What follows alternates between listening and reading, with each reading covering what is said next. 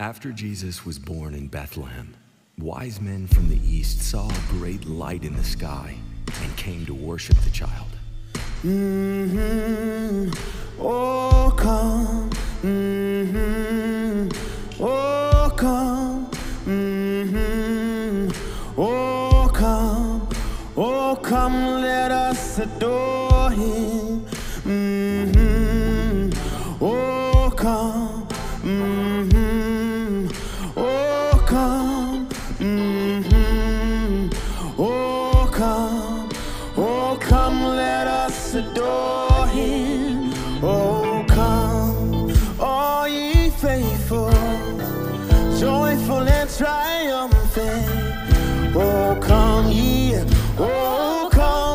to Bethlehem.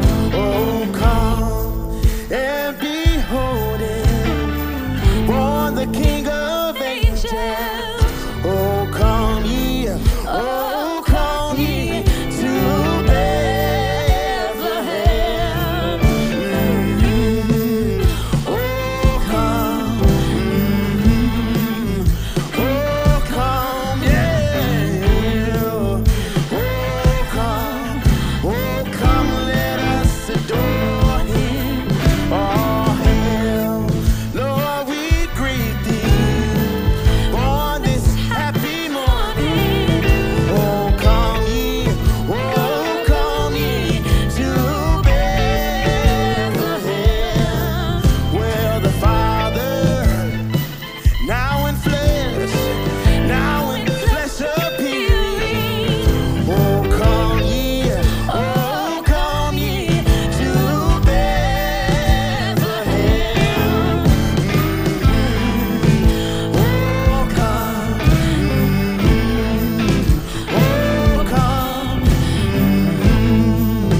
Oh, come. Oh, come, let us adore him. Oh, come.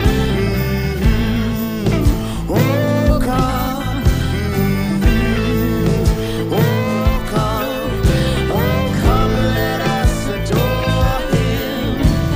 Christ the Lord.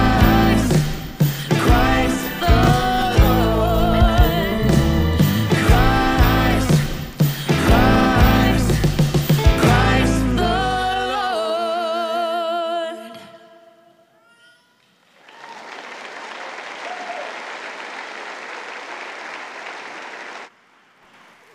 We're here to celebrate Christmas, the coming of Jesus Christ into this world. God so loved the world that he gave, and his birth set in course that which would change everything. And not just for those who had the privilege of experiencing the first Christmas, but as you can see from our modern day people around the Nativity, it has affected and changed the course for every single human being since that point.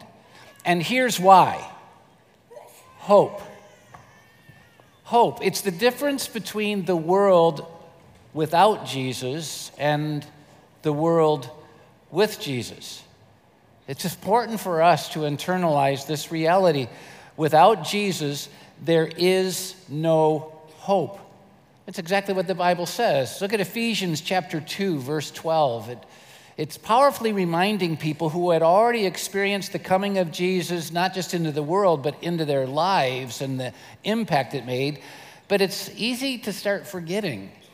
And so the Apostle Paul reminded them. He said, remember that at the time before you experienced Christ, when you were separate from Christ, your life was defined this way. You were without hope because you were without God. God is the source for our hope. God's the source for all of our lives. Without him, we don't have it. So without Jesus, our failures, and we all have them, right? Right? I just thought I was with some perfect people here for a minute. I just wanted to make sure that we knew. Yeah, we're all failures. We've all failed in one way or the other. And I know how we rationalize it. We look at the other person and said, they failed worse. But we look back at them and think they failed worse. I mean, but we're all failures. failure without Jesus is final. I mean, think about it. No do-overs, no new beginnings, no hope for making things right, stuck forever with the finality of our failures. Without Jesus, all hope for finding what all of us long for, purpose and meaning and some kind of fullness in life, is lost. Without Jesus, there are no great endings. None. All of us are writing the story of our lives, and let's be really, really honest. Most of us have written a really bad first chapter. Well, let's really, really be honest. If you think you're still on the first chapter, you're really deceived. Most of us have written dozens of chapters. Pretty bad story. No way to get to a good ending until Jesus came. Because Jesus has come, we can experience great endings. They don't have to just be the stuff of fairy tales. And here's the truth. We don't have to hope he'll come. We can know he's come. And because Jesus Christ came into the world, there is hope for the hopeless in this world, which means there's hope for you and for me. That's what John 3:16 says. It's why it's such a popular verse. You're going to probably see it between the goalpost at the Lions game as they're taking down the Minnesota Vikings today. I mean, you're going to see this verse, you know? God so loved the world, he gave his one and only Son, that whoever believes on him will not perish, it's the bad ending, but experience eternal life, the ending of hope. Because Jesus came, our failures don't have to be final, which is exactly what the Bible says. 1 John 1:9, if we confess our sins, he's faithful and just to forgive us of our sins and purify us from all of our unrighteousness. Your failures don't have to be final. You don't have to keep carrying that guilt and that darkness and that shame because Jesus came. Because Jesus came, we can experience a do-over, a new beginning. 2 Corinthians 5:17 says, therefore, if anyone is in Christ, they become this new creation. The old, which used to define them, is gone, and the new has come. Because Jesus has come, we can find purpose and meaning and fulfillment. In fact, Jesus said this is why he came. I mean, look at John 10:10. Jesus said, I have come into this world to give you life, and life in all of its fullness. Because Jesus came, we can have a great ending. In Romans 6:23 talks about both endings. For the wages of our sin and failures is death, separation from God, no love, no joy, no hope. But the gift of God is eternal life through Jesus Christ our Lord. Hope. And I know it's very easy in a moment like this to feel very separated from it. I know it's really easy to feel like that's for other people, that we've just written such a bad story with our lives that there's no way we can find hope. But you need to know that's just not true. Great example of this is the Apostle Paul himself. And I know all of you aren't totally understanding or associated with the Bible, but Paul was a person that wrote a good majority of the New Testament. Became an unbelievably profound and positive force for the hope of Jesus in this world. But that's not who he was on his own. On his own, he was a horrific human being.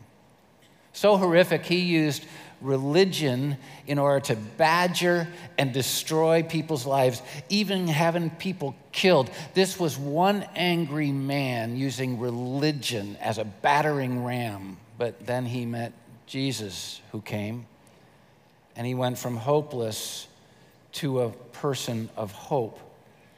But I don't have to tell this story. Look what he said. 1 Timothy chapter 1, verses 15 and 16. Here's a trustworthy saying, Paul says, that deserves full acceptance. Christ Jesus came into the world to save sinners, of whom I am the worst. But for that very reason I was shown mercy, so that in me, the worst of sinners, Christ Jesus might display his unlimited patience as an example for those who would believe on him and receive eternal life. He's simply saying, God reached down to the lowest part of the barrel and plucked me out of my horrid story, so that no matter how hopeless you feel, you could know that Jesus' hope can be real for you. So really, we come to the important question as we celebrate Christmas. How do we experience that hope? And though the answer is simple, a lot of people confuse it.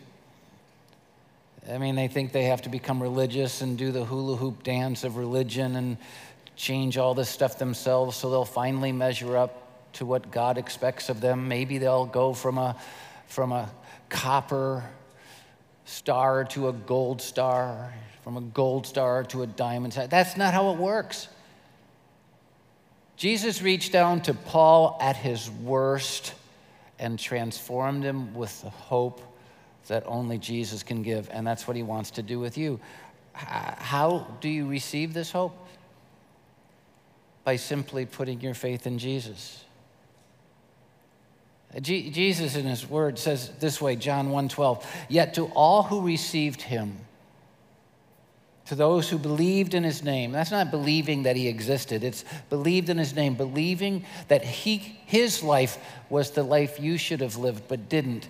His death was the death you deserved to die, but he died in your place. That his resurrection was to give you life.